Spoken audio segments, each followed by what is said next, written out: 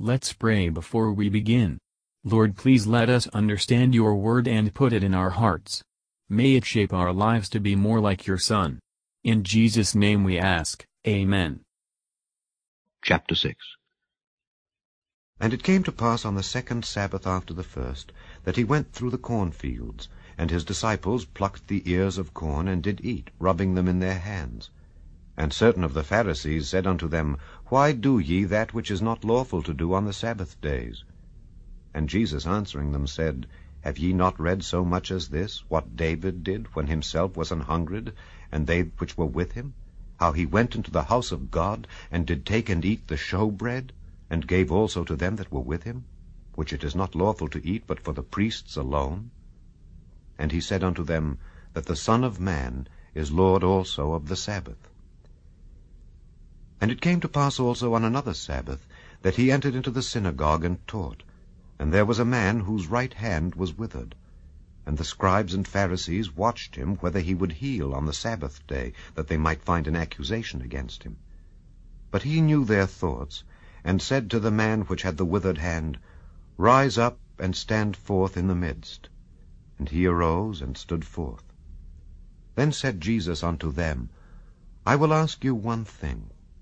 Is it lawful on the Sabbath days to do good or to do evil, to save life or to destroy it? And looking round about upon them all, he said unto the man, Stretch forth thy hand. And he did so.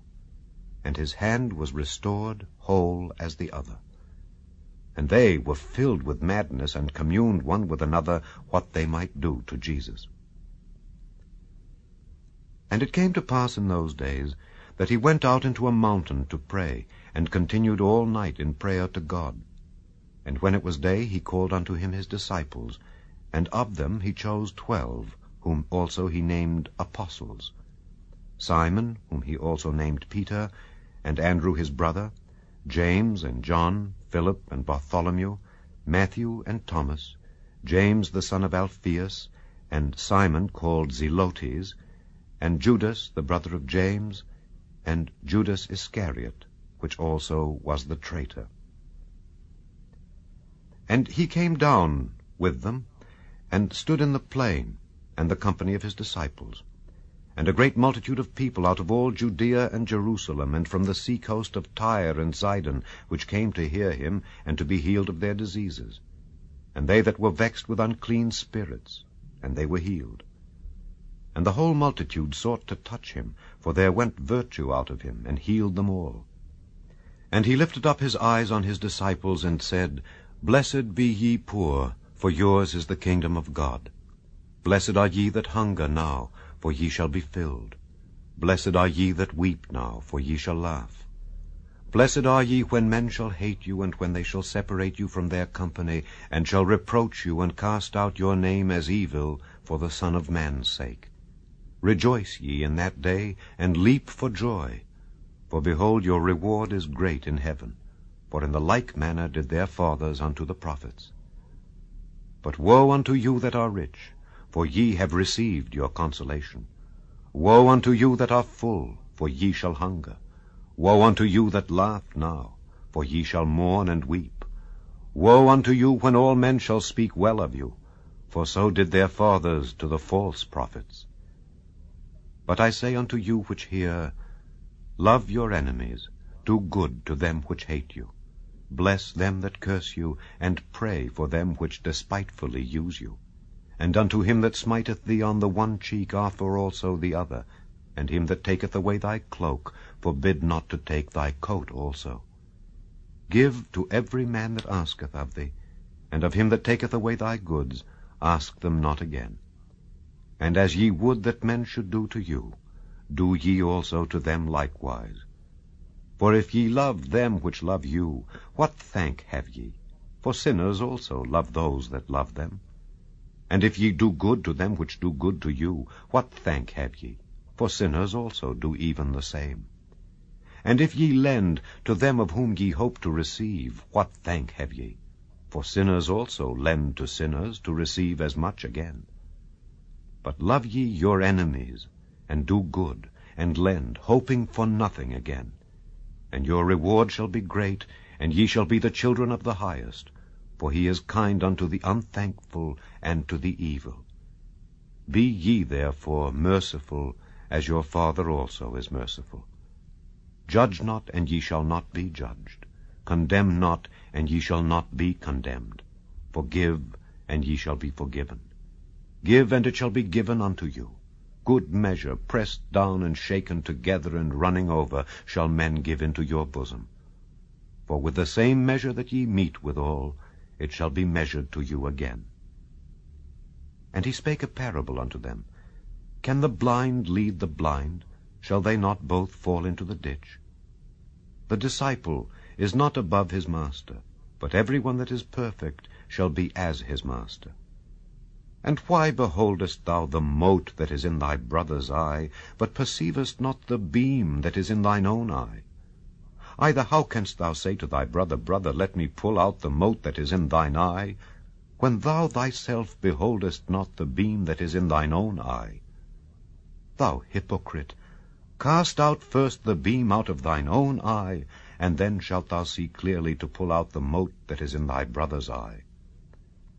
For a good tree bringeth not forth corrupt fruit, neither doth a corrupt tree bring forth good fruit. For every tree is known by his own fruit. For of thorns men do not gather figs, nor of a bramble bush gather they grapes. A good man out of the good treasure of his heart bringeth forth that which is good, and an evil man out of the evil treasure of his heart bringeth forth that which is evil. For of the abundance of the heart his mouth speaketh. And why call ye me Lord, Lord, and do not the things which I say? Whosoever cometh to me and heareth my sayings, and doeth them, I will show you to whom he is like.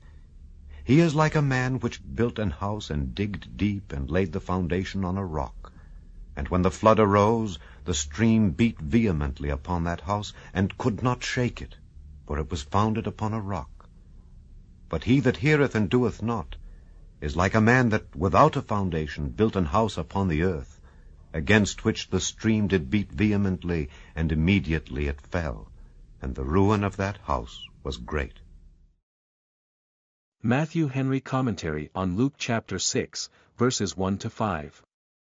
Christ justifies his disciples in a work of necessity for themselves on the Sabbath day, and that was plucking the ears of corn when they were hungry. But we must take heed that we mistake not this liberty for leave to commit sin. Christ will have us to know and remember that it is his day, therefore to be spent in his service, and to his honor. Verses 6-11. Christ was neither ashamed nor afraid to own the purposes of his grace. He healed the poor man, though he knew that his enemies would take advantage against him for it.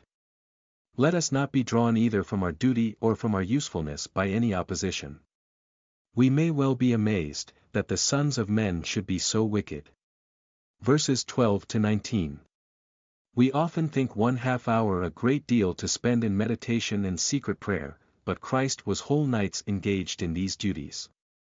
In serving God, our great care should be not to lose time, but to make the end of one good duty the beginning of another.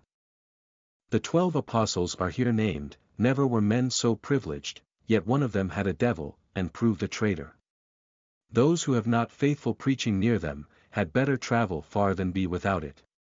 It is indeed worth while to go a great way to hear the word of Christ, and to go out of the way of other business for it. They came to be cured by him, and he healed them. There is a fullness of grace in Christ, and healing virtue in him, ready to go out from him, that is enough for all. Enough for each. Men regard the diseases of the body as greater evils than those of their souls, but the Scripture teaches us differently. Verses 20-26. Here begins a discourse of Christ, most of which is also found in Matthew chapters 5 and 7. But some think that this was preached at another time and place.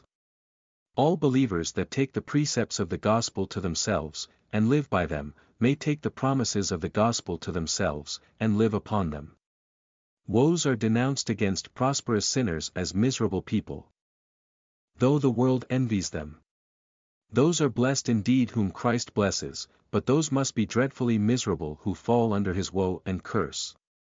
What a vast advantage will the saint have over the sinner in the other world! And what a wide difference will there be in their rewards, how much soever the sinner may prosper, and the saint be afflicted here. Verses 27 to 36. These are hard lessons to flesh and blood.